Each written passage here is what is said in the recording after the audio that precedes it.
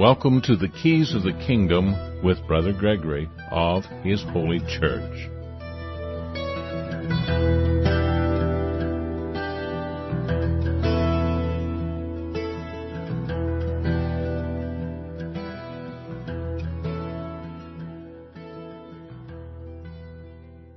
Welcome to Keys of the Kingdom. I'm Brother Gregory, and again we're going to be talking about the Kingdom of God, and we're going to the Gospel of Matthew.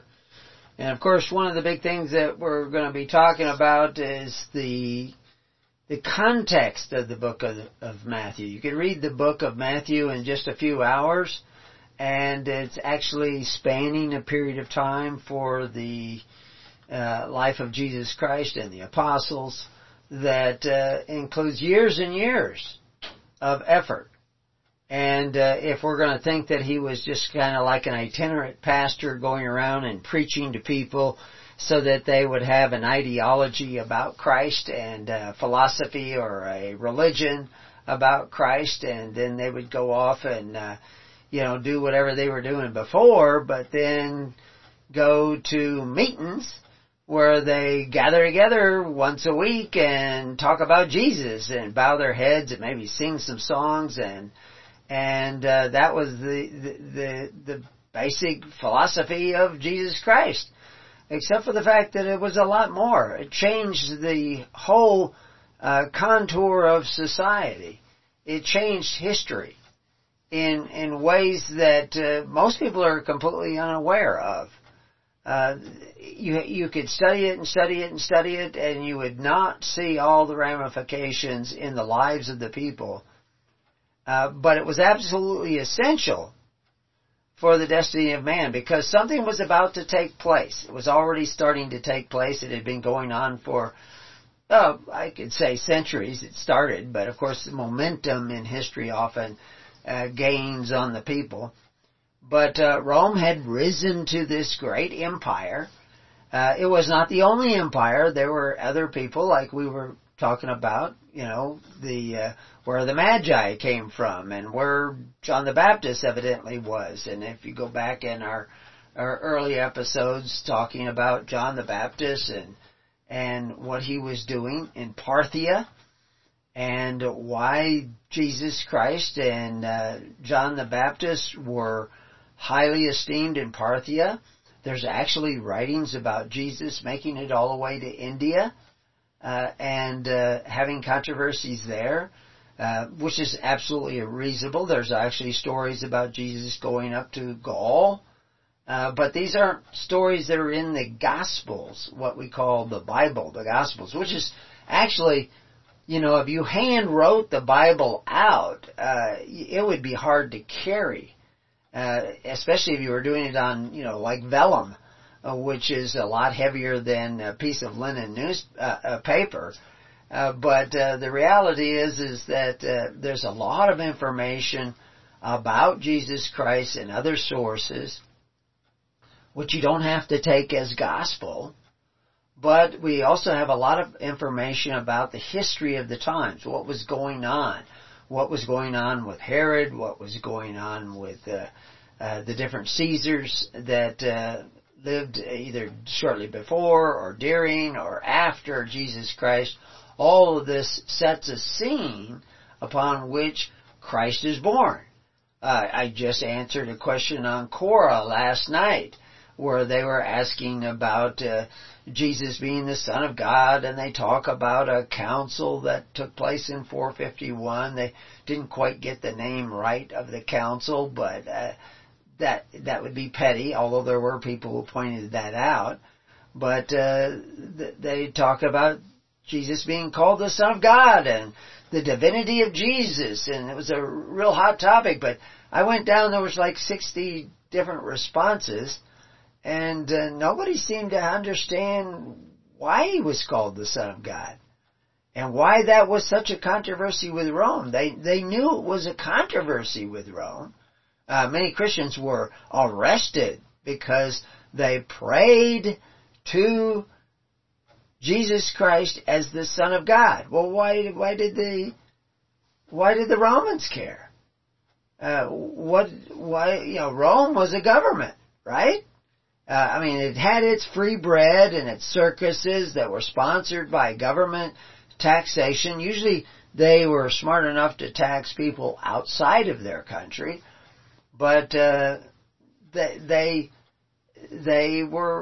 was the way in which a political system existed. Why did they care what people said, in their little home churches? Because most of the early church was consisting of 10 family congregations, and since they didn't have any cathedrals or big church buildings or even Jehovah Witness halls or, without windows or whatever, they didn't have those things, but they did have homes, and 10 families could meet in homes, usually the wealthier of the 10 families, because that would be the bigger home. And they also met in other places like catacombs. Why were they meeting in catacombs? Why were they meeting in graveyards? We've talked about that. But it was small groups most of the time. There was a big group at Pentecost where thousands were becoming these Christians, and we've talked about the effect of becoming a Christian. If you became a Christian, you got the baptism of these guys called Christians eventually. They weren't called Christians yet. They were most of them were Jews, but they were followers of Christ. And they got baptized. So what happened when they got baptized? Well, they were cast out of the social welfare system set up by Herod and the Pharisees. They could no longer go to that system if they needed social aid or welfare. That was a table of which they did not eat, according to Paul, because it was a snare and a trap, according to Paul and according to David and according to Proverbs. To eat at those tables of rulers who exercised authority one over the other was a snare and a trap. Now, this is a theme throughout the Bible. The fact is that this is how the bondage of Egypt came about, is that they had to eat at the table of Pharaoh, who was a ruler. And when they ate at the table of Pharaoh, they went into bondage. And they went into that bondage because they wouldn't hear the anguished cries of their brother. That's what Reuben tells us in Genesis, that they went into that bondage because they had to eat at the table of Pharaoh. And the deal was that 20% of their labor would now belong, 1/5 of their labor would now belong to the government of Pharaoh.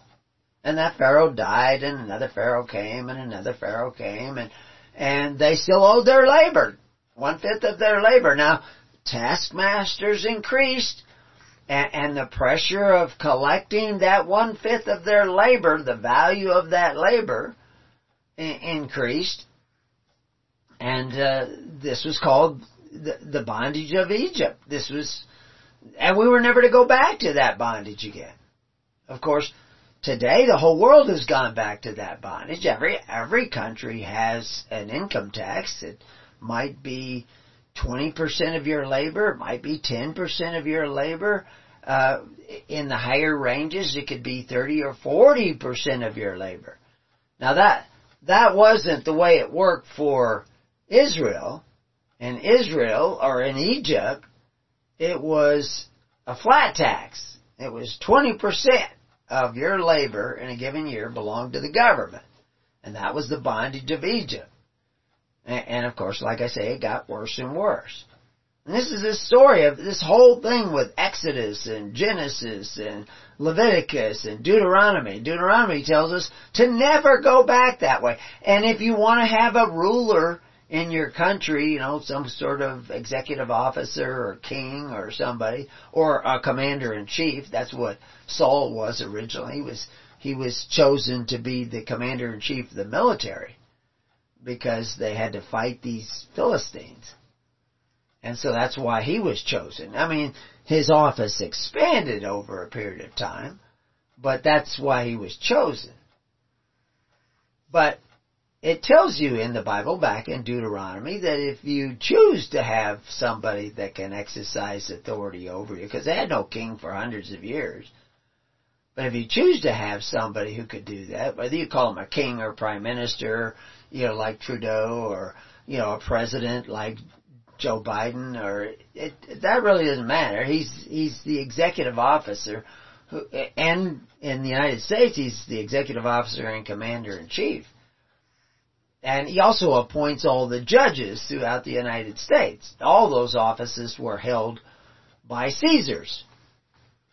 And but they didn't have Caesars for the first 400 to 500 years of the Roman Empire. There was no imperator.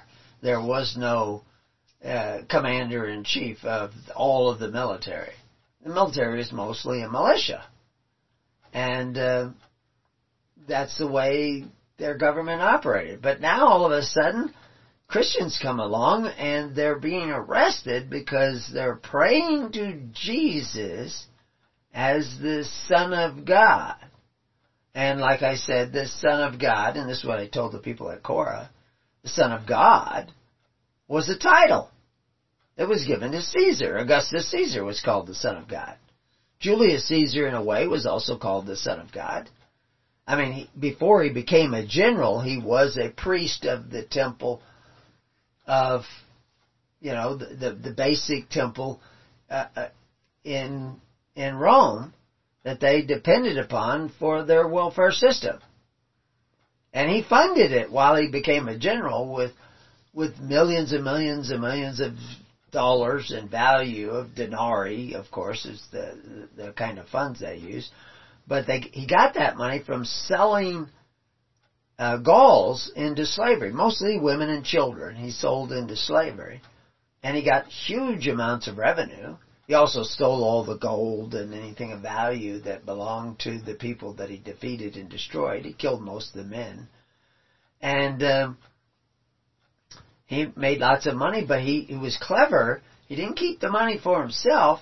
He put it in the temple. And in the temple then had lots of funds to have feasts and banquets, and what they call feasts or banquets is basically distribution of large sums of food from meat to cheese to wine, actually cash. He would give out cash to Romans who would receive that. And there was a huge amount of bookkeeping involved in it. But because he was the head of that, he was called the Son of God. And if you wanted to be a member of that system, which was somewhat depending on coveting, whatever the Gauls had, or eventually whatever the Germanic tribes had, or eventually whatever the Jews had, you had to covet that because that's where your benefits were going to come from, is by taking away from those people. And you didn't want to hear the cries of their anguish. When Julius Caesar was, bombarding the Gauls with firebrands that it was catapulting over into their camp, and they were begging just to be let to go by because they were migrating to another area, but Caesar was relentless. He kept bombarding them, and he says, well, this is mostly women and children in this train, and he just kept bombarding them, and eventually they attacked the Romans, and the Romans defeated them. But he baited him. It was entrapment. We have laws against that. And that people wanted to arrest him and try him for war crimes. But so many people were pleased with him as the Son of God, as, the head of their social welfare system, that they just excused his crimes. But Jesus comes along and he's being called the Son of God. He's kind of second in line because Caesar had been called the Son of God for years and years before Jesus was even born. And so now, all of a sudden, Jesus, Mary's told that Jesus is, according to Matthew, that Jesus is, by the angel, says that he's going to be called the Son of God. What was the difference between him and Caesar? Well, Caesar provided the welfare of the people through forced offerings, compelled offerings. And Jesus provided for the people through free will offerings. So there you have the distinction between the Corban of Christ and the Corban of the Pharisees. One was by registration and forced offerings, and the other one was by free will offerings. It was a sort of registration, but it wasn't an oath or a pledge. If you go back to Proverbs and Psalms, David said that what should have been for their welfare had become a snare and a trap. And Paul quotes David on that subject. But you go ask the average Christian, they haven't got a clue what you're talking about. Because they don't understand the history, the context in which the Bible was written. So we're giving you that context in which the Bible was written. And we're trying to relate it to everyday things that are going on in your life, in your father's and your mother's life before you. Maybe even your grandfather and your grandmother's life before that. Because just like the Pharaoh offered free bread to the people, from the treasury of the United States, Pharaoh offered free bread like FDR, or FDR offered it like the Pharaoh. Except FDR was a rich guy, but he wasn't taking the money out of his pocket. He was taking it out of the government coffers. If you just went back, what was that in 1930s? 1933? If you go back, to the days of Davy Crockett, back in the days of the Alamo, you'll see that Davy Crockett was saying no. And he knew that because one of the people in his constituency, Horatio Bunce, we have the article up, look up Davy Crockett at Preparing You. And I recently heard Rand Paul quoting from Davy Crockett on the subject. Well, of course, we were quoting it back when Rand Paul was still a teenager, probably. But Horatio Bunce was quoting it back before back in the days of, around the time of the Alamo. Before the Alamo. That people should not look to the government for their social welfare. Because it robs their neighbor. It's a government welfare, especially governments that are supported by forced offerings, which is what taxation is a forced sacrifice, is a covetous practice. And we're going to see this when we get into Matthew 7, right away. That we're going to have to ask you, when did covetous practices of desiring benefits at the expense of your neighbor through men who exercise authority, when did that become okay? Well, actually, it never did become okay with God. It never became okay with Jesus. Certainly wasn't okay with John the Baptist. It wasn't okay with the early church. It wasn't okay with any of the apostles. It wasn't okay with Paul. But it seems to be okay with everybody today, and they're still calling themselves Christians. Well, it can't be. That does not compute. It does not fit. So anyway, we're going to look at this, and we're going to put the gospel of the kingdom into context of the time, and tell you some of the meaning of some of the words. And of course, we've already done that. We'll have most of these recordings that we've been making on this subject, the morning recordings and the afternoon recordings that we make, trying to go into all these different aspects so you can see it from all these different directions. And of course, you can get us on podcasts and Spotify, and you get a long trip, just plug it in and you can listen to Keys of the Kingdom. And we'll tell you all these different things that most people won't tell you, which of course may seem to be attacking your delusions, but we're not. We wouldn't want to. If I saw you driving toward a cliff, I would say, hey, the bridge is out. Don't go that way. and I might shout it at you. I might put my hands up in the air and wave them. Hey, the bridge is out. Don't go that way. But I'm not attacking your delusion. I'm trying to save your life. I'm trying to save your soul by preaching the gospel that Jesus was preaching. Because he eventually was attacking their delusion. Because they thought they were following Moses. They had been so deceived that they thought they were following Moses, and they were actually workers of iniquity. And of course Jesus warns us that in the final days, that a lot of people would think that they were on Jesus' side, preaching Jesus and doing great things in Jesus' name. But they were actually prophets of the beast. And they were workers of iniquity. And they didn't even know Jesus. Now, to go and tell somebody that that's what they are, they're not going to like that. Well, I'm not telling anybody that's what they are. I'm just telling you what Jesus said. And if the boot fits, well, then you can take those boots off and repent and seek the kingdom of God and His righteousness. Yeah, I listened to a guy just before, or not just before, or quite a while before, early this morning.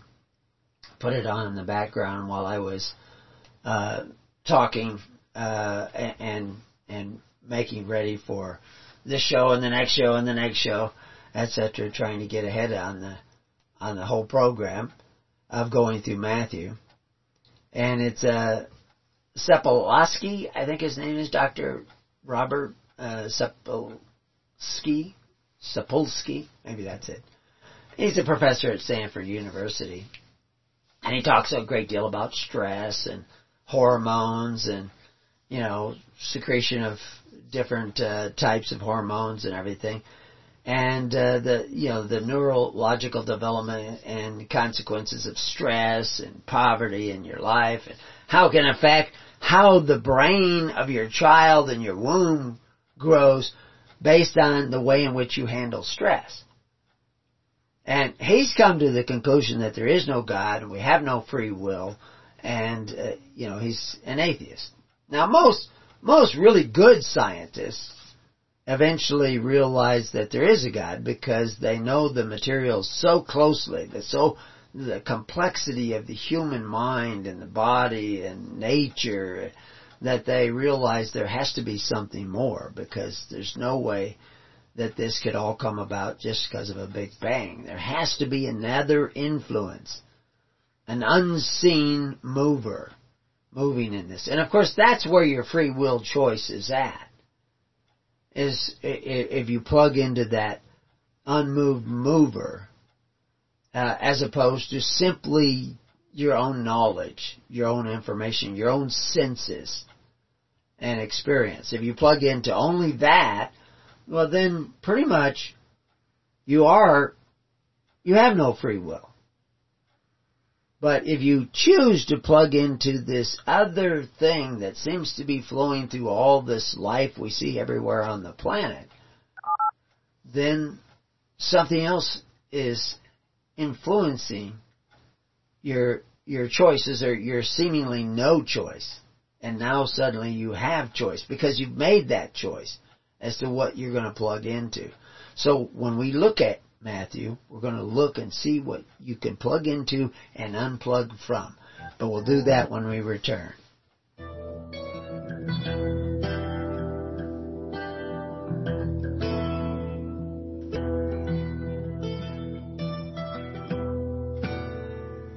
Well, welcome back to Keys of the Kingdom. So, just a brief note on the Sapolsky, this professor from Stanford University. He talks a great deal about dopamine and the release of dopamine, and how you practice certain activities will release that dopamine, and how you deal with stress and short term and long term, and that once if you push the button and you get your dopamine, if you do the action, the thought, the process where you get your dopamine, the next time that same thing repeats itself, you won't get as much dopamine. It will become less and less.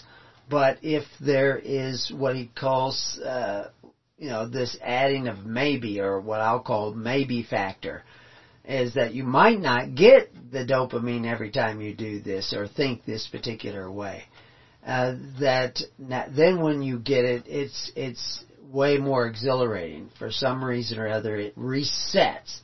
And of course, that's basically what that is fasting. It's a testing of the spirit, so to speak. And of course, we see that in the gospel. So I'm mentioning this mental process because that's part of the environment of the gospel. Your brain, how you hear it, how you analyze it, how you think about things like Jesus and the gospel. All those things are going to affect the way in which you perceive it. And they will control the way you perceive it based on what is already in your mind and the patterns in your mind that already exist, the habits in your mind, the cultural built habits in your mind. And so, if you create this maybe factor in your pursuit of happiness, and that's another thing where he talks about the pursuit of happiness is the happiness of pursuit. And I thought that was kind of a catchy little phrase, and he thought it was too. But the reality, I've been talking about that, is that seeking the kingdom of God and His righteousness is also a pursuit. And assuming that whether it's the kingdom of God or the kingdom of heaven, if we associate that phrase with the kingdom of heaven, it's the kingdom of happiness, isn't it? And so, and of course we just saw in the Beatitudes, where it says, blessed are this and blessed are that the word there, blessed, is actually, happy is he who is poor in spirit. And so, again, if we're pursuing the kingdom of God or the kingdom of heaven, we're pursuing that happiness. That the happiness of those different Beatitudes. Because we're pursuing those attitudes. And those attitudes become part of our environment in which we act and react with whatever goes on in the world around us. Which is why it's sometimes important to look at what was going on in the world around the apostles and around the early church, what was happening then. Because history repeats itself, and it's going to give us an insight into the activities that go on in our own lives. And so, and at the present time, in the not too distant past, and in the not too distant future. So having that ability to know that bad things happen, but good things can come out of them, can protect us from the negative effects of stress and depression. As a matter of fact, there shouldn't even be depression if you're in that process of seeking the kingdom of God and His righteousness, which we've talked about in other places. But this maybe factor we actually see in the Gospels and in the epistles, where Jesus is clearly saying that, in John 5:34, but I receive not the testimony from men, but these things I say that ye might be saved. Well, that's that factor, that maybe factor. You might be saved. Everybody wants to think that they're automatically saved. And of course they're not going to know until, the second coming or death or whatever it is that they're waiting for. But the fact is they can know. And of course, just like I said, if you read the born again clause in John, and you read the verses right after that, you can tell whether or not you're born again by the criteria that you look for, which is also mentioned in James and really mentioned over and over again in Paul, in those long lists of things that cannot inherit the kingdom of God. But we see Paul also bringing up in Romans 10:1, brethren, my heart desire the prayer to God for Israel is that they might be saved. And we see it again in Thessalonians. The Gentiles, that they might be saved. And the love of truth, that they might be saved. In 2 Thessalonians. So it's, this idea of might be saved is certainly part of the theme of the New Testament. Of course, it's also part of the theme of the Old Testament, which we will clearly see showing up as we go. But what is the factor? Where is that choice that we can make? Where is that free will choice? It's not in all the details of everything that we do from day to day. I mean, we think, well, I decided to do this, and we ask, why did you decide to do that? And they'll say, well, because of this, and because of that, and I thought about this, and all what they're now is they're reiterating, they're convincing themselves that they actually chose this. They already decided that this is what they wanted to do, but now they're making up all the excuses as to why they wanted to do it. But the reality is that we don't make as many choices as we would like to think. We make a choice as to whether we will look at the light, look at ourselves, know thyself. That's something that's been coming up a lot. Know thyself. You can't know thy enemy until you know yourself.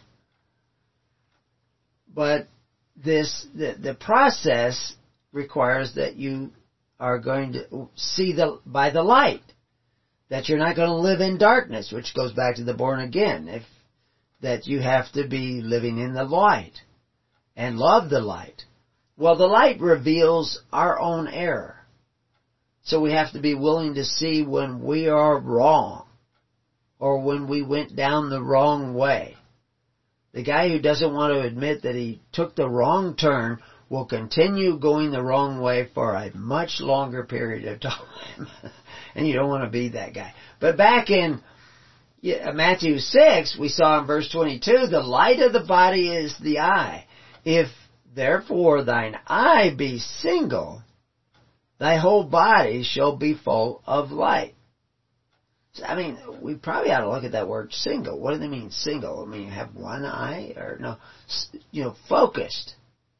Willing to see the truth. Not turn to the left, not turn to the right.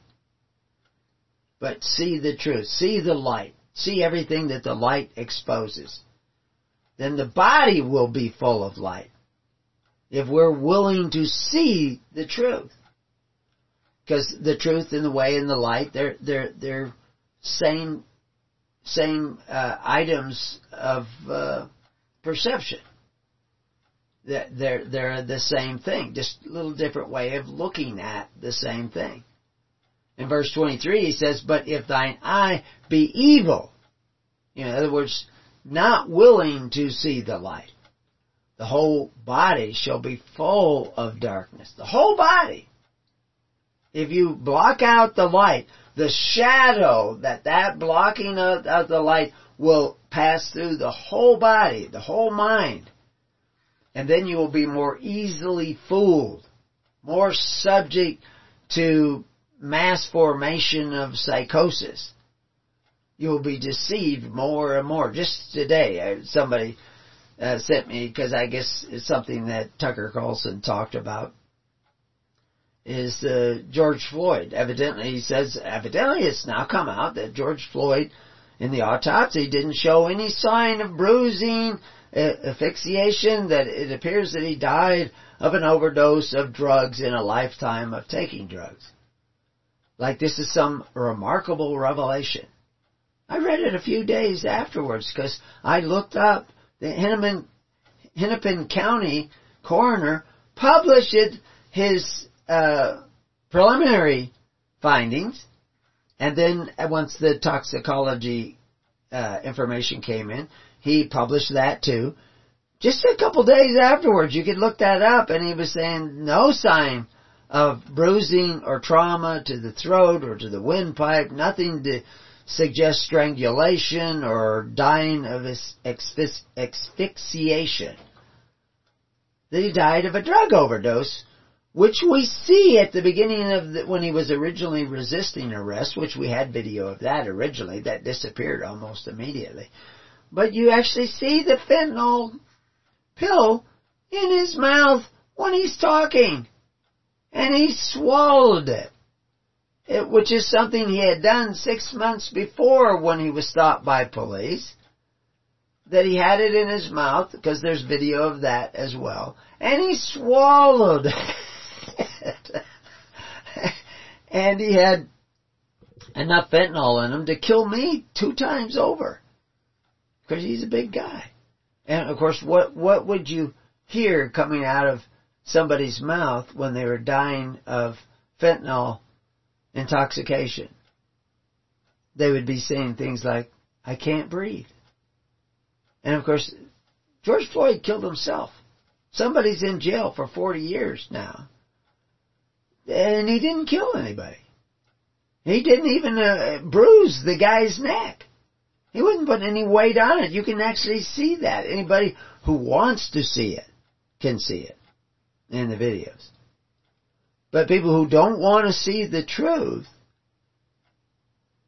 are willing to block out the truth, who only want to see things that corroborate their truth, they will live in darkness. And they will be subject to mass formation of psychosis. About that, about COVID, about vaccinations, about the Ukraine, about the economy, about religion, about covetous practices. They just won't see it because they live in darkness. And the guy who brings the light into the room, he becomes the enemy. Which, of course, is what Jesus was doing when he attacked their delusion in verse 24 of Matthew 6. No man can serve 2 masters, for either he will hate the one and love the other, or else he will hold to the one and despise the other. You cannot serve God and mammon.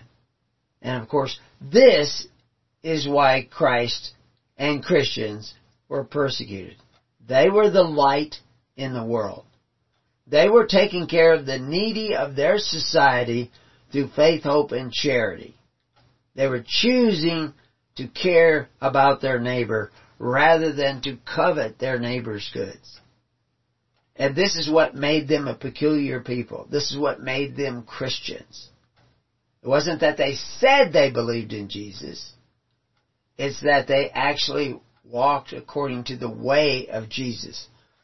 They were in the pursuit of happiness, and they were happy to pursue that happiness, which is their master, Jesus the Christ, who was their king. And so, anyway, when we start in looking in here now at Matthew 7, these are the decrees of the Christ, of the King. It's a continuation of what we've already read in Matthew 6. But he begins it with, judge not, that ye be not judged. Which goes back to what we were saying.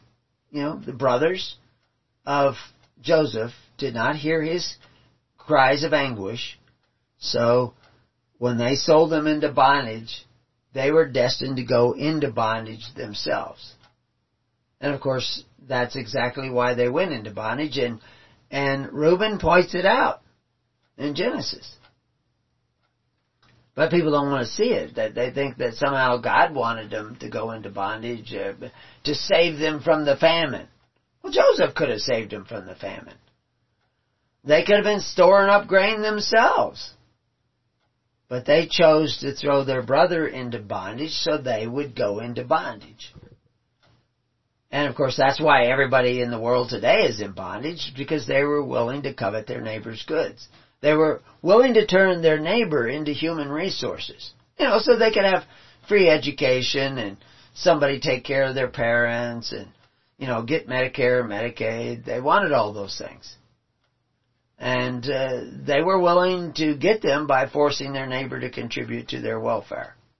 And so they looked to men who exercised authority one over the other to take away from their neighbors so they could have all these wonderful benefits. But Christ clearly says they were not to be that way. But they chose to be that way. And so that's why the world is in the state that it's in. That's why this mass formation of psychosis is so common. It's because we don't live in the light. We don't want to see the light. It's inconvenient. And we want to believe that we're saved. Even though he says that he said all this, did all this, so that you might be saved. And that the idea that you can just say, Lord, Lord, and be saved? No. Jesus says, no, you can't do that. It doesn't work that way. So verse 2 goes on to say, for with what judgment ye judge? Because he's telling you not to judge, lest you be judged.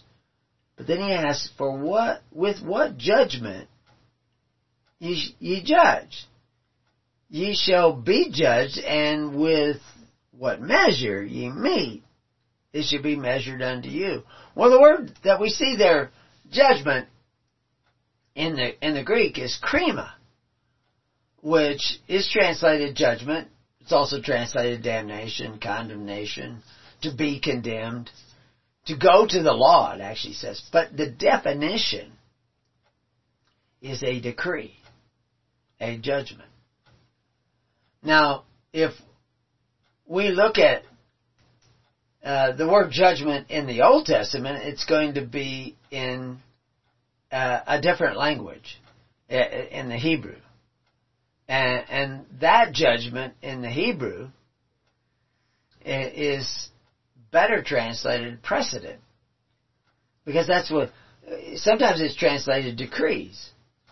It has to do with the statutes of Moses, were the judgments of Moses.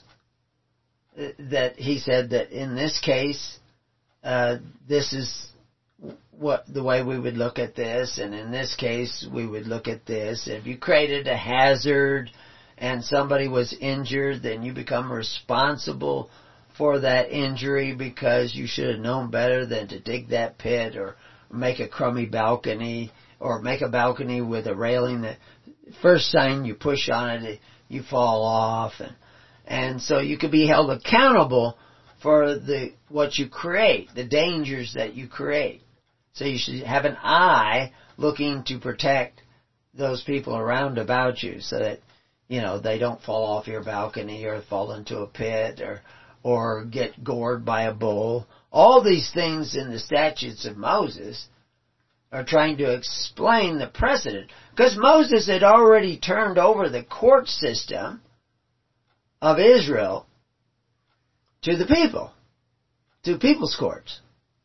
They would sit down and judge, okay, this guy did this, so what do we do about this guy doing this? Is this wrong? Did this guy do something wrong? Did he break a law? I mean, the laws were already written before Moses even came about. They're written in nature. Now, he showed us in the 10 statements about the law that, this is the outline of the law. But how do you apply it on a day-to-day basis? Well, that's why he put the people in charge of doing that. Now, they had an appeals system so that if you didn't get a good trial locally, you could appeal it up, and that was the cities of refuge. But without going off on too much of a tangent, Moses had turned the courts over to the people so that they would take care of one another. And that was the plan from the beginning. Although Moses needed a little bit of help from Jethro in order to figure that out. But the people needed something to judge by. And so he wrote the statutes, which are really the precedents of Moses. And it covered a lot of different situations. And the people could look that up and say, well, but how do they really know? Because every situation is a little bit different. But this was the invention of a jury system. Now, juries actually existed long before that in history. But for the purposes of the Bible, this is where we see juries being formed, is in the 10 family congregations, they would sit down and judge this matter. We see it with Boaz and Ruth. And of course we had it here in America, where juries would decide fact and law. If you look up the word jury at Preparing You, or nullification at Preparing You, you'll see a number of our articles and recordings and even letters back and forth between me and the judge as to, does the jury have the right to decide fact and law? Most juries today do not. But why? Well, that's what we explained in that. But again, that's part of that environment in which the Gospels were written, because they had a jury system. They were losing their jury system. They had the tens, hundreds, and thousands, which was the synagogues were 10 families. But they were losing the power that had been in the hands of the local congregation, and now it was in the hands of a centralized temple. And the Corban of the Pharisees was a part of that process. But few ministers will tell you what the Corban of the Pharisees were. They don't even want to look at it. They don't know themselves. Nobody told them in their seminaries where they went to, because the heads of the seminaries live in darkness. Just like this Sapolsky, the professor at Stanford University. He thinks there's no God. He thinks there's no spiritual quantum realm in which we can receive revelation. Desmond Matthias thinks there is. And he talks about all the scientists, top scientists in the world who think they are. That there is something else that influences creation. Some unseen mover. Go back to Aristotle and those guys. They were seeing it. But some people think we're just a pile of chemical reactions. I don't think so. And I can give you lots of evidence, but if you don't want to see it, you're not going to see it. But if you start seeing the truth about our own error today, which is why all the problems of the world exist, it's because we've had 100 years of legal charity in this country that has predominated what should have been creating the social bonds of liberty, the perfect law of liberty. But we've abandoned that to go the way of Nimrod, the way of Cain, the way of Pharaoh, the way of covetous practices. And of course Peter says that will make us merchandise. That's what we have to see.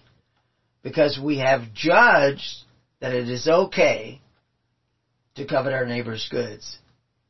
Because we don't want to really see the commandments of Christ. And he says, if you love me, you'll keep my commandments. It's very clear that modern society has not been keeping those commandments. So, when we go into verse 3, and why beholdest thou the mote that is in thy brother's eye, but considerest not the beam that is in thine own eye? Which, of course, is what I'm saying, is that we think that it's okay to covet. That's a beam in our eye. And how do we get rid of that? Well, we have to repent. We have to think differently.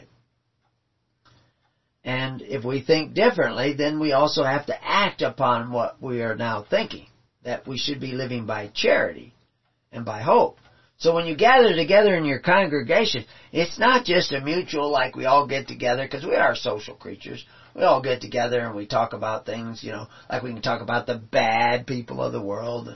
We can talk about how we're not as bad as them.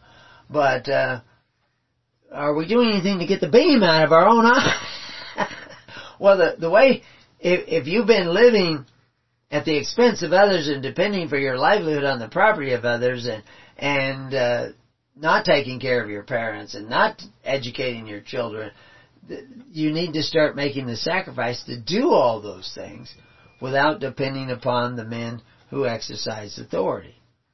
So that's going to require some sacrifice on your part. But of course you have to choose to do that. And when you do that, that will open up your eyes.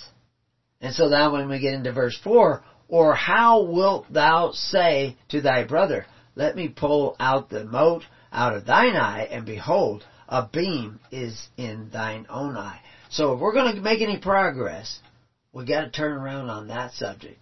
Otherwise, we might be called a hypocrite, which is what we'll talk about when we return to Keys of the Kingdom.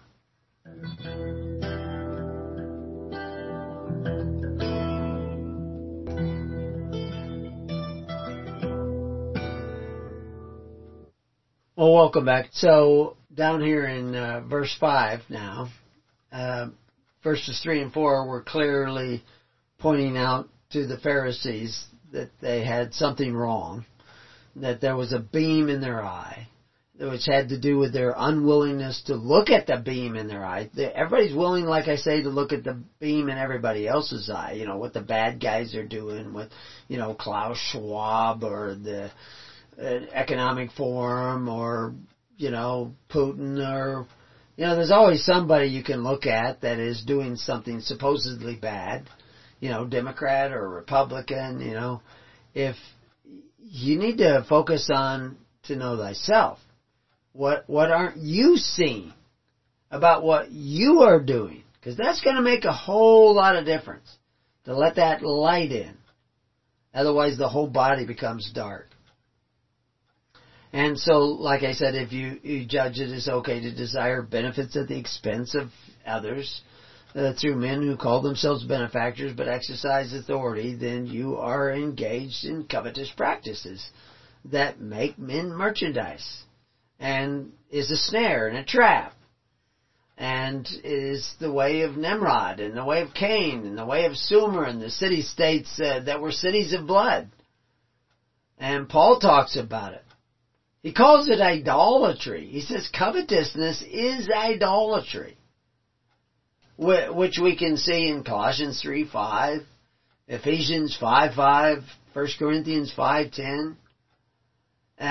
He's constantly repeating the fact that we need to mortify, therefore, your members, which are upon the earth, fornication and uncleanness, inordinate affection, evil concupiscence, and covetousness, which is idolatry, for which things' sake the wrath of God cometh on the children of disobedience.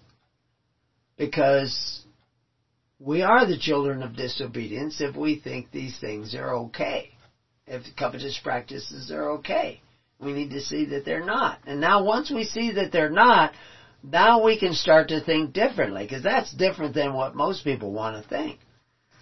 But Jesus goes on to compound his statements in 4 and verse 3 by saying, Thou hypocrite, first cast out the beam out of thine own eye, and then shalt thou clearly to cast out the mote out of thy brother's eye. Because you've already got it out of your own eye. Then you know what the real problem is. The problem isn't that they don't go to your church. That they don't go to the church established by Jesus Christ. They don't go the way of Jesus Christ. They're not in the pursuit of the happiness that Jesus was talking about in the previous chapters. They're in pursuit of justification of themselves.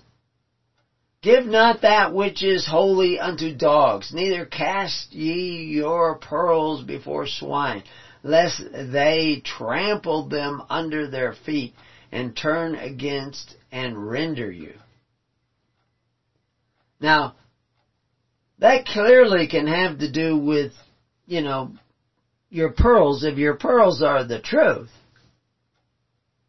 then he's actually warning you, well, don't tell everybody the truth. Try to tell those people the truth that will receive it. Well, of course, we're supposed to be moving from the Holy Spirit, and the Holy Spirit will know better than us.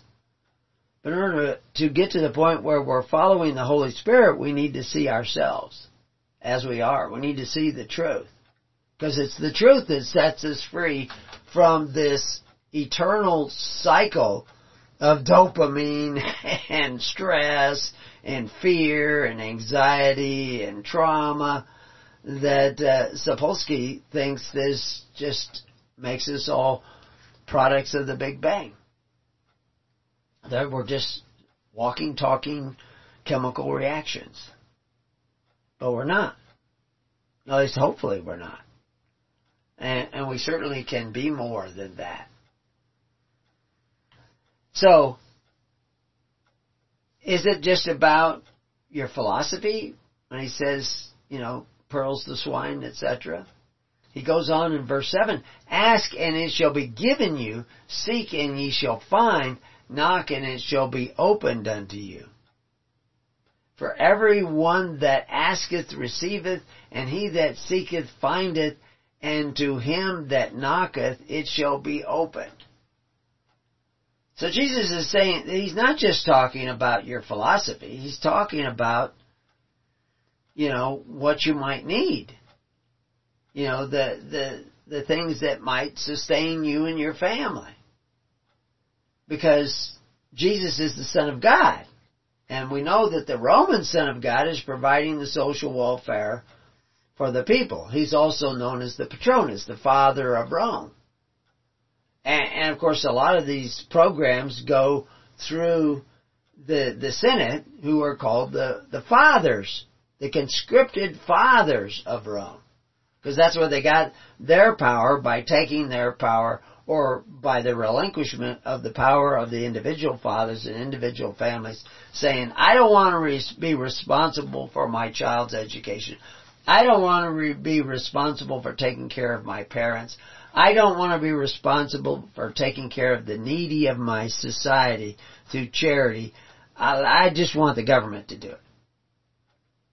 And of course, now the government has your role as a natural father, and you as the natural father of your family, as the head of your family, your head's cut off. You're not the head of your family anymore. The state is. The government is. Pharaoh is. FDR is. Whoever. Doesn't really matter. Putin is. Because you've moved from a republic to a socialist state. And now the state's going to provide you with whatever you need, or you think you need. And you've abandoned the kingdom of God, which was not a socialist state. Because it didn't depend upon forced offerings. Now the Pharisees and Herod had degenerated to the point where they were now dependent upon forced offerings, because they had set up this system of registration. You have to pay in. They had taskmasters, Gabbai and Molokai, going around counting off your grain and the branches of your cumin's plant, and making sure that all went to the temple, which could be sold or redistributed and what have you. It's completely the antithesis of what Moses had set up. But they had blind eyes. It was the blind leading the blind. They no longer could see as they should have. And Christ comes along and is pointing these things out and calling them hypocrites. Because you've got this beam in your eye. That you don't live by faith like Abraham did, which Paul will clarify later. For everyone that asketh receiveth, and he that seeketh findeth, and to him that knocketh the door will be open. Or what man is there of you whom if his son ask bread, will he give him a stone? Or if he ask a fish, will he give him a serpent? If you then, being evil, know how to give good gifts unto your children, how much more shall your Father which is in heaven give good things to them that ask of him? Well, how does the Father take care of the needy of society? How did the Father in heaven take care of the needy of society? Through His holy church. Now, how did the apostles provide for the needy? We know Paul was taking aid to Syria and to Corinth and to Ephesus and vice versa when there was a need. He was taking up collections in Gaul and taking up collections in Corinth to go out and help people in other parts of the nation. with what would literally be his wave offering. And he was doing that on a daily basis. And the Christians could not have survived the decline of the decline and fall of the Roman Empire had they not learned how to do this, which was going to even be more essential in the days to come, when there were wars and earthquakes, etc., and the government of Rome was cutting benefits. It was in decline. It didn't have the money. It spent so much money on military exploits and the military-industrial complex of Rome, making all those trebuchets and, catapults and armaments, because it used to be that the soldiers brought their own armaments, but now the government was going to provide all these things. So it was good business if you were an armor maker, because you got this steady government check coming in. But the reality is that it was bankrupting Rome. And the most important thing is it was bankrupting the moral character of the Roman people. This free bread caused them to turn a blind eye to corruption. They would say, well, yeah, he's corrupt, but he got us this aqueduct, into our community. And that was really helpful. So, yeah, and we made a lot of money working on that aqueduct. Which Jesus talks about that. Where, that was one of the big complaints of the people, is they were pilfering the Social Security fund in Judea. And they were doing it to actually build an aqueduct. And the people complained that you were taking those funds away. Those were meant to take care of the needy of their society. Mostly them. They were really cared about. You see, because that's another thing that Sapolsky talks about, is that if you, without that personal care for the other members of your, baboon troop, that you become less able to deal with stress.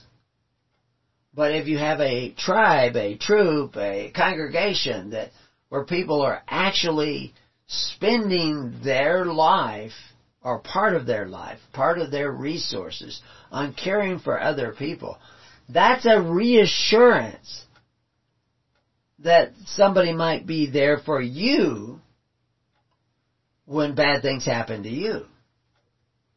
But you have to actually see that in action. You can't just live by pledges. You actually have to see that personal sacrifice in action, or you'll be plagued with the stress. And the stress will have all kinds of health effects on you. But Christians were healthier, stronger, more resilient, more industrious than almost anybody else in the Roman Empire. And so the more the Roman Empire collapsed, the more they thrived. But Jesus had to set this all up. Like I said, you could read the whole Gospel of Matthew in a few hours. But this was days and days and weeks and weeks and months of work. Jesus didn't just pick 12 apostles. We know he picked the 70 and was sending them out. Just like Moses picked 70 and sent them out. So he's not just talking about magical arrival of what you need. He's talking about the way of the kingdom through which God will work and bring you what you need and provide what you need. But it requires on your part a little faith of casting your bread upon the waters, because it is faith that heals you. It is faith that protects you from unwarranted stress. And faith has to be practiced, just like the muscles in your arms or in your legs. You have to exercise them in order to make use of them. If you never exercise them, you never use them, they atrophy and disappear. Same with faith. Faith isn't like the cowardly lion who rings his tail and says, I do believe, I do believe, I do believe. No, faith is about stepping out of the boat. It's about taking risks for other people to walk in that faith. This is what Abraham did. He's the man of faith. So in verse 12 we see, therefore all things whatsoever ye would that men should do to you, do you even so to them. For this is the law and the prophets, or law of the prophets. This is the law that the prophets spoke of. This is judging so that you will be judged according to righteousness. Because you care about others as much as you care about yourself. Enter ye in at the strait gate, for wide is the gate, and broad is the way that leadeth to destruction.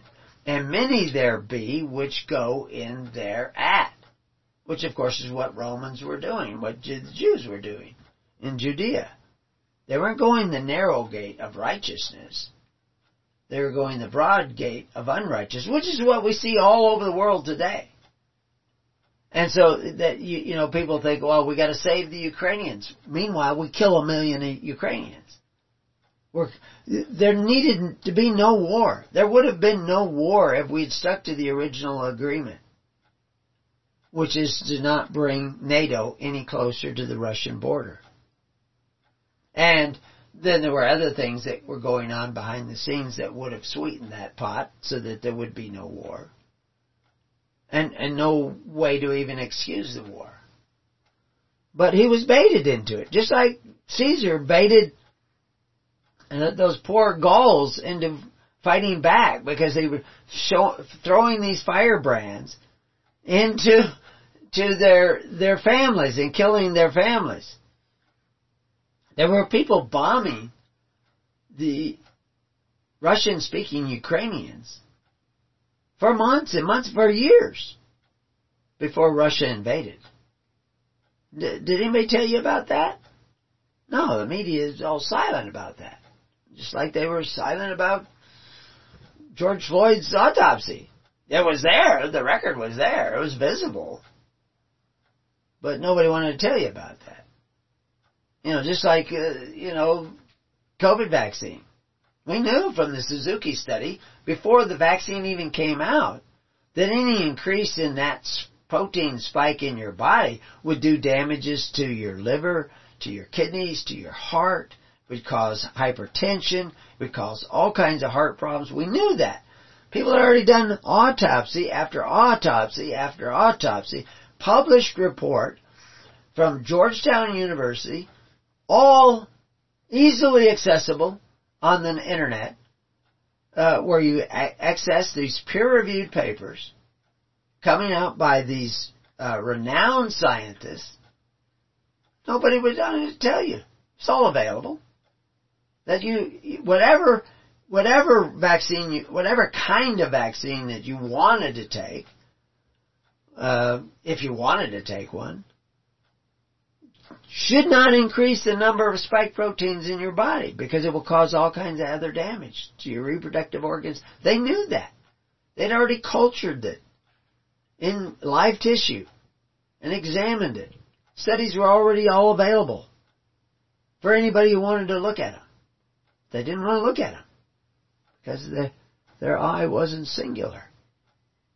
It wasn't singled out on the truth. They wanted to believe. And we've heard this for years and years. Your truth. If your truth is different than his truth, one of your truths is not the truth. Maybe both of them are not the truth. But they can't both be true at the same time. But I mean, now math is racist. They get started again, that Oregon is not going to require that a student be proficient in math or reading in order to graduate from public education, high school public education in Oregon. Wow, because to require them to be proficient would be racist. No, it's not. It's not racist. But, of course, to even go to public school, to depend upon the government, to take away from your neighbors so you can have free education, is contrary to the teachings of Jesus Christ. It is going away from the ways of Christ. So, we're already in trouble.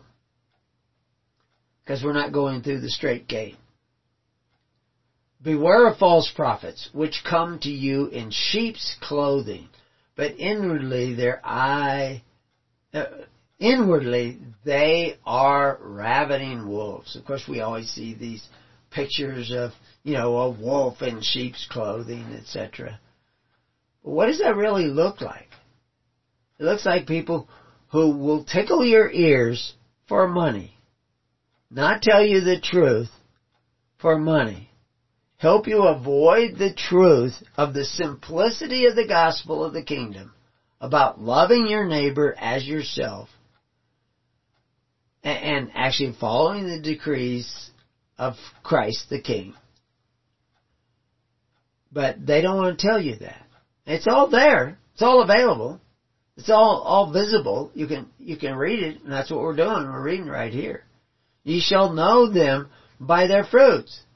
Do men gather grapes of thorns and figs and thistles? What is their fruits? Well, of course we have a few priests who molest children, and we have, there was a Protestant minister up there who sold his daughter to guys as a prostitute, his young teenage daughter.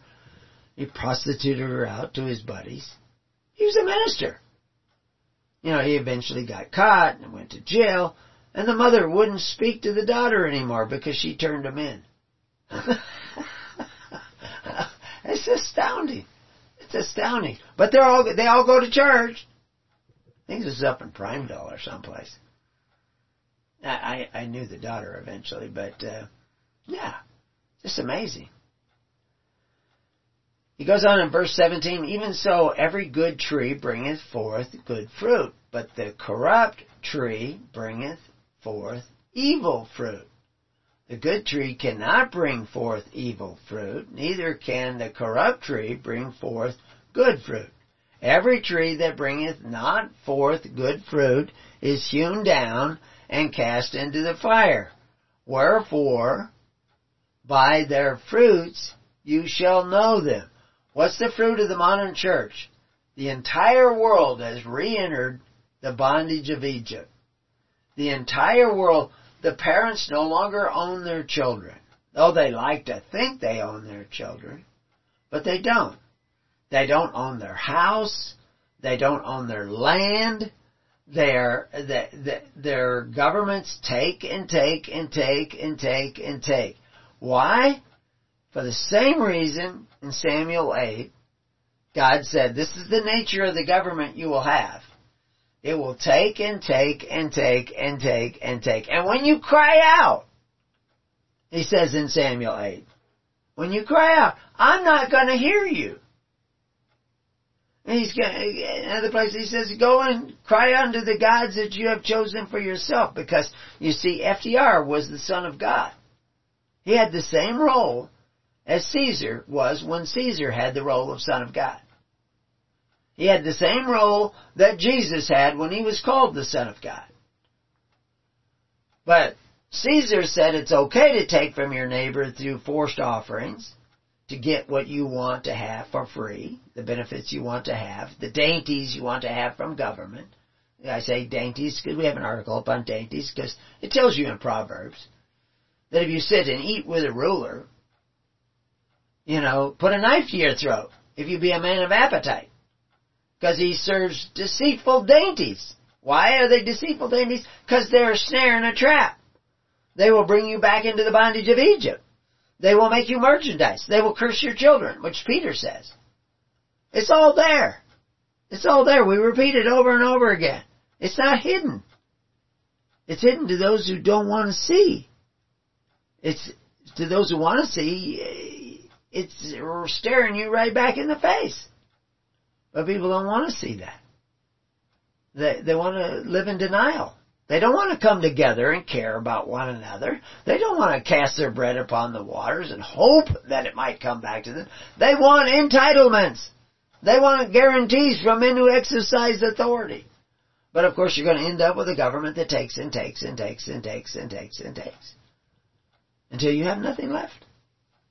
Until the whole system collapses. That is the unrighteous mammon. The unrighteous system or treasury of your wealth and your golden calf that somebody else is in control of. That's where you've gone. That is the way of iniquity.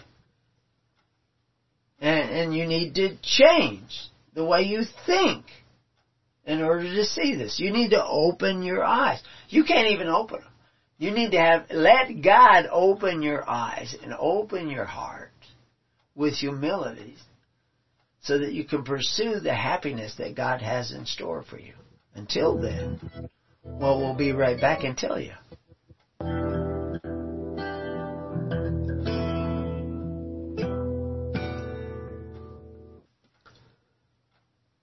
Well, welcome back to Keys of the Kingdom. And so we're down in verse 21 of Matthew.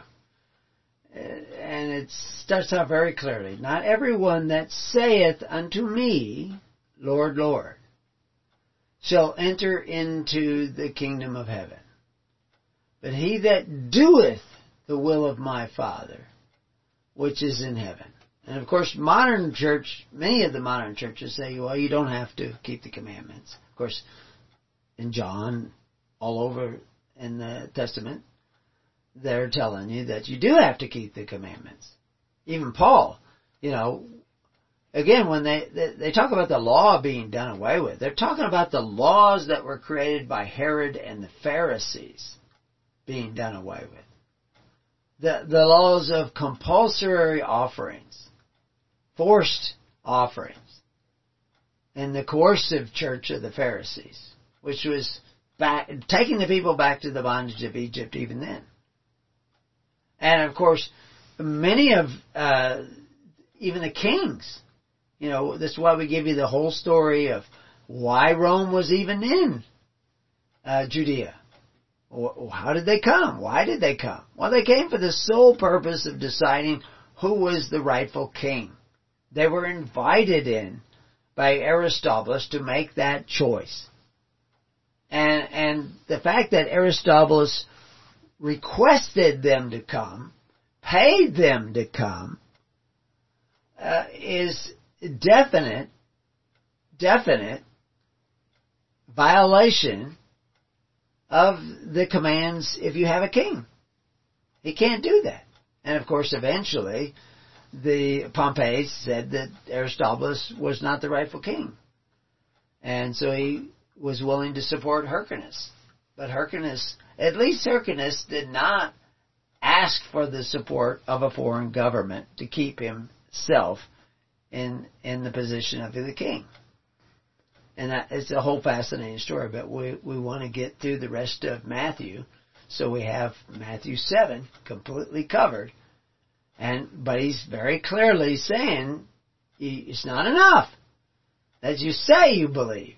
It's not enough that you say, Lord, Lord. It's not enough to say you've accepted Jesus, or that you're born again. And of course, like I say in the clauses on being born again, it tells you that there's a way in which you can tell whether or not you're really born again. It's not about your truth. It's not about your imagination. It's about what really actually exists. And he's telling you in the verses just before this, the fruit of your faith should be liberty under God and the kingdom of God. And, where you return every man to his family and every man to his possessions. That's not what has taken place. The reverse has taken place, which we see in verse 22. Many will say to me in that day, Lord, Lord, have we not prophesied in thy name? And in thy name cast out devils? Or healed the sick? Or, build hospitals? Haven't we done all these things in thy name? And in thy name done many wonderful works? You can guess what those are. But then in verse 23 he says, and then will I profess unto them, I never knew you. Depart from me, ye that work iniquity, which is basically the workers of iniquity. And of course I have links there to our article on what's iniquity. Well, there's all kinds of things that would qualify as iniquity.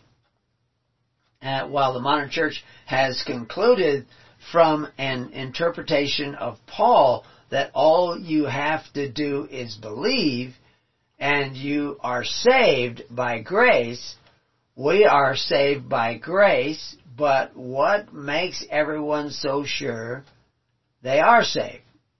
What makes them so sure that their belief is actually a belief in Jesus Christ and not simply an ideology created by people who spent too much time in a seminary? Belief, and there's actually tests in court that they use. Belief is not what you think is true. Belief is a conviction that compels action on your part. We talked about this, where the people say, well, your religion is a choice, but being gay is not a choice. We can't alter that. No. True religion by faith, there's a choice somewhere, but once you make that choice, now what you believe in is automatic. You can't go down that road. It just, something stops you. Because that's what belief, as the Greek word, it's a conviction. It's something you cannot change of yourself. Now, if you go somewhere else in your life, maybe you can change it if you decide to, but you have to, get reinserted in the matrix, so to speak, and denounce your faith, your belief. You have to choose to go the other way, and I believe that everybody has that option. But if you truly, Peter denounced Christ, but Christ said, but I'll pray for you. Help alleviate that burden of your denouncing me, because you're going to do it. I know you're going to do it, because you don't really believe as much as you think you believe. It's a lot of head belief. But Jesus knew deep down, but he had to get deep down to get to that belief. In order to get deep down into your heart and into your mind and into your soul, to know thyself, what you really believe and what you don't really believe, requires that you're willing to see everything that's in the dark places of your own heart. And people don't always want to do that. Like if you want to know somebody, if you want to get married and know somebody and all this stuff, you need to know yourself first. You can't know others until you know yourself. Because you don't know by what judgment you will judge. And the whole gospel is about bringing you to a realization of who you are and who you are not. So anyway, when we look at these verses, like verse 24, therefore, whosoever heareth these sayings of mine and doeth them, I will liken him unto a wise man, which built his house upon a rock. And that rock is Christ. And the rain descended, and the floods came, and the winds blew, and beat upon the house, and it fell not. It's all that stress that Professor Sapolsky is talking about. It doesn't fall because you have some other source of strength that doesn't come simply from you. It's the foundation upon which you stand. And fell not, for it was founded upon the rock. But in verse 26 we see, and everyone that heareth these sayings of mine, and doeth them not, shall be like unto a foolish man, which built his house upon the sand. And the rains descended upon descended. And the floods came, and the winds blew, and beat upon the house, and it fell. And great was the fall of it, which is where we're at today. The modern Christianity is not built on the rock. It's built on a perception of the rock created by the modern church. And 40,000 different denominations of the modern church. But it's not really built on the doctrines of Jesus Christ. The decrees of Jesus Christ. And I'm not tearing it down. I'm just trying to bring the light where there is darkness. So that we can see this. But you have to, it doesn't do any good if I have a light inside of I have my pack over here that I take up in the mountains. If I put my flashlight on and put it in the pack and close the pack all up, you won't know it's on.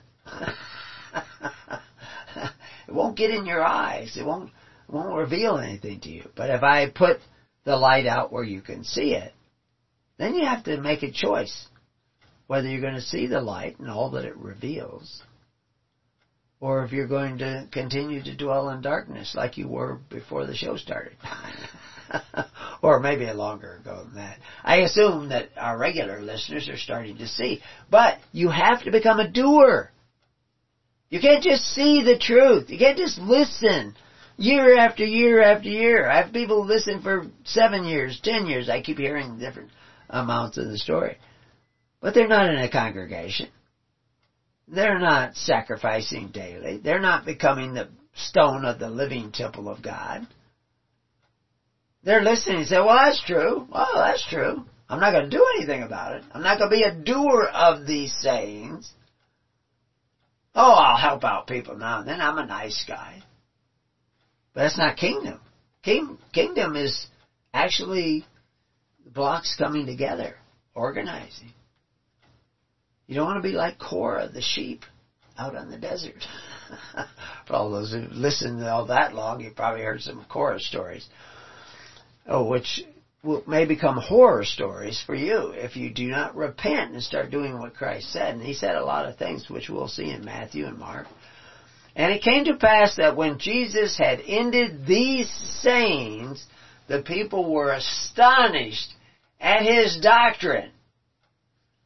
For he taught them as one having authority, and not as the scribes.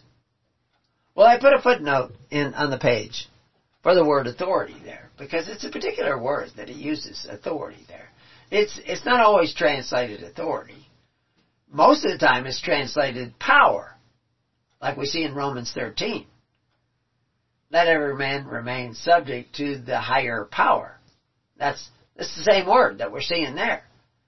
Well, is the higher power in your life Jesus Christ, or is the higher power in your life Joseph Biden or Donald Trump, or if you're in another country, is it Putin, or is it I can't even think of all the leaders' names. Trudeau. Is that the higher power in your life? Is he the authority? No, it's the king has spoken, and he spoke with authority. And he should be the higher power in your life. And the way you know if he's the higher power in your life is, are you sitting down in the tens, hundreds, and thousands and creating a system of social welfare based on love instead of on force? Because if you're basing it on force, like FDR and LBJ and all these other guys, Christ is not the higher power in your life. You have to actually do what he's saying here. Like I say, 69 times that word is translated power. In Romans 13, that's what you see. Let every man remain subject to the higher power, because all power is of God. There is no power but of God. Anyone who opposes power opposes God. Now, some translation will say government there. But Jesus was a government. He was the king. He was the Christ. And like the 29 times the word is translated authority, and here is one of the places. It's a translated authority. But it's also translated right. It's also translated liberty. It's also translated jurisdiction. So Jesus is saying here that he's a man speaking as having a jurisdiction, having a right, having the authority, having the power of government, because he did have the power of government. And he taught them, saying, these are the decrees coming from Jesus the Christ, the Anointed, the Messiah, the Messiah. If Israel over there is having all this trouble now with, I don't think of people in the sense of countries. I think of people as individuals. And there's lots of individuals, in all the different nations surrounding Israel, etc. And there's a lot of people there. And I'm not on the side of Israel. I'm not on the side of Hamas. I'm not on the side of the Gaza Strip. I'm on the side of righteousness. And, that can become complicated in the day-to-day events, because the players and people are changing constantly.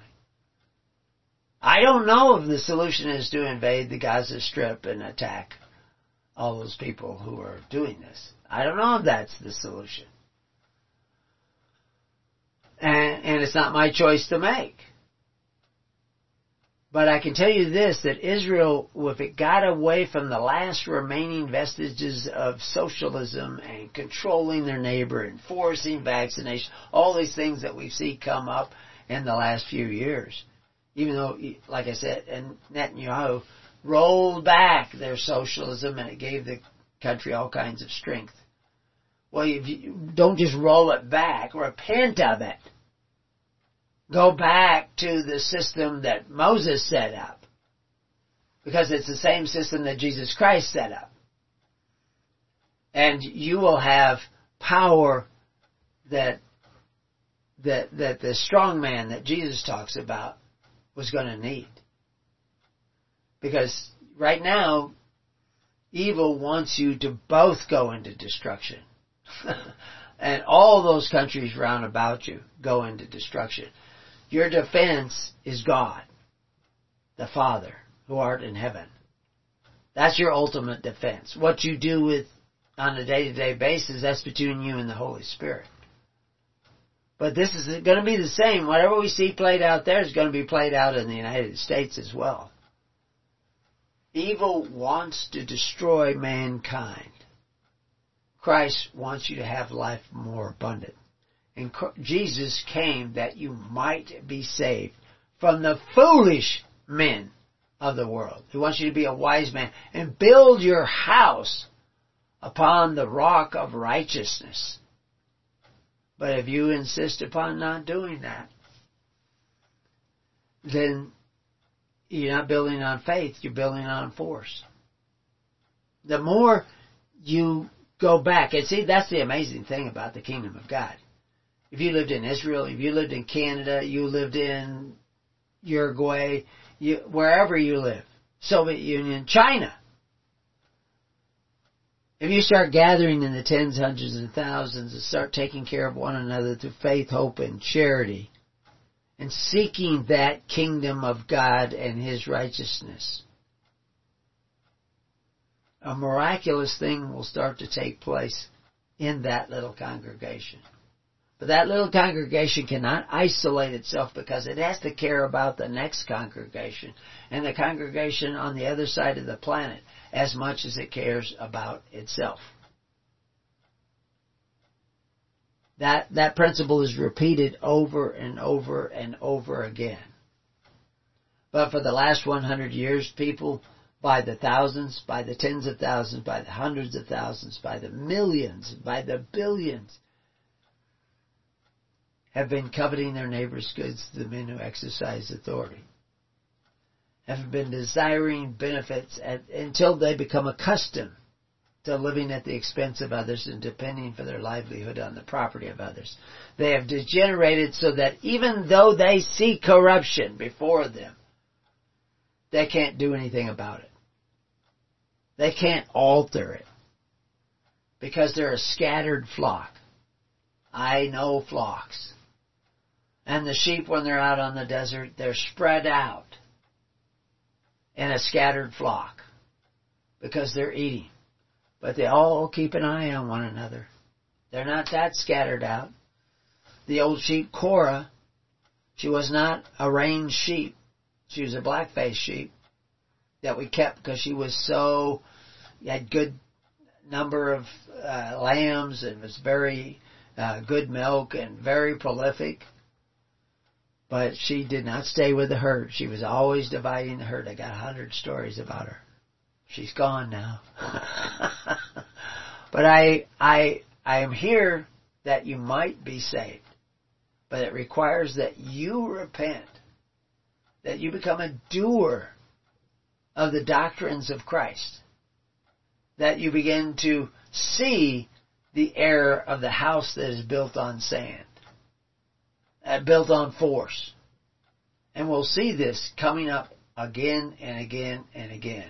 But if we will not judge what is good and what is evil based upon the revelation of God, which we see repeated over and over again in the biblical text,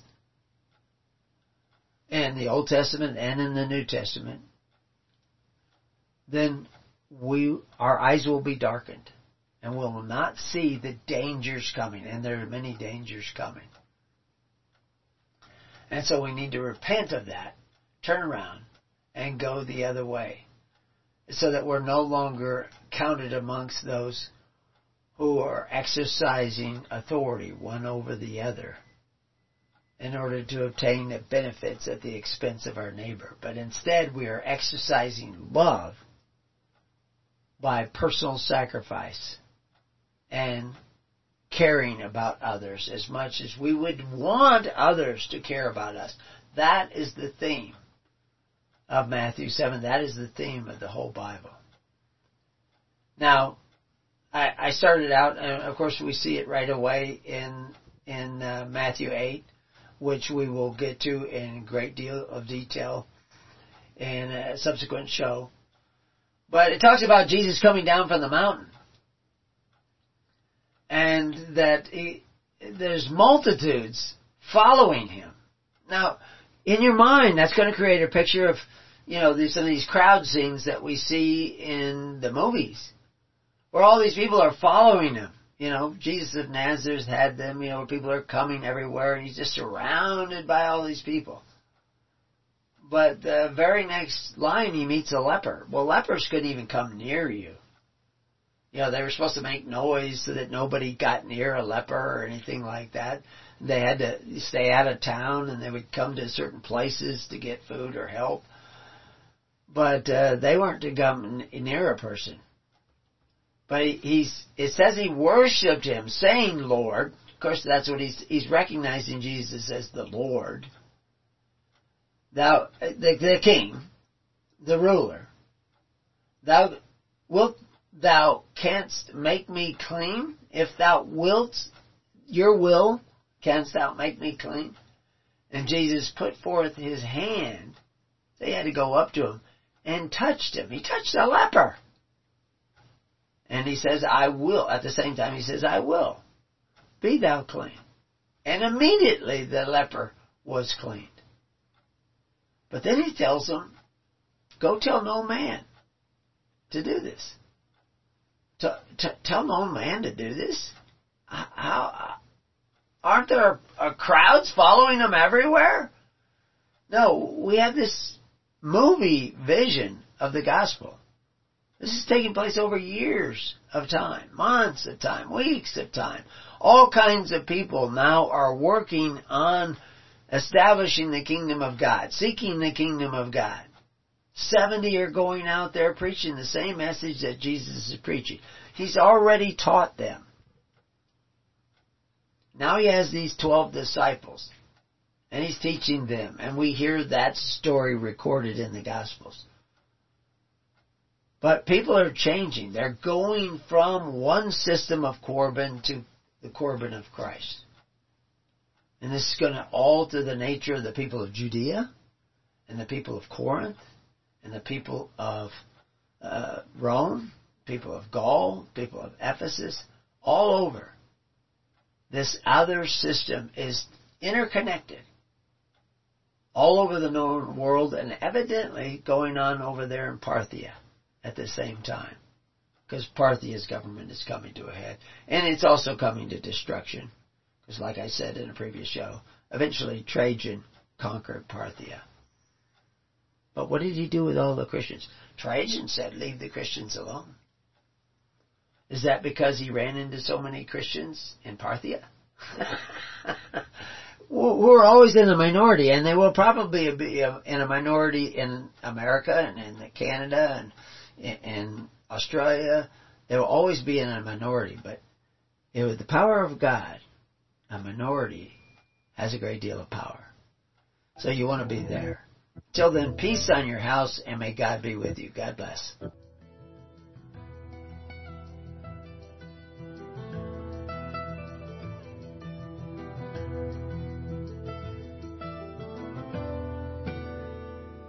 You have been listening to The Keys of the Kingdom with Brother Gregory of His Holy Church. For more information on the educational ministry provided by His Holy Church and Brother Gregory, including services, counseling, lectures, books, and other audio materials, please write to His Church at Summer Lake, Box 10, Summer Lake, Oregon, 97640. You can also find us on the web at www.hisholychurch.net.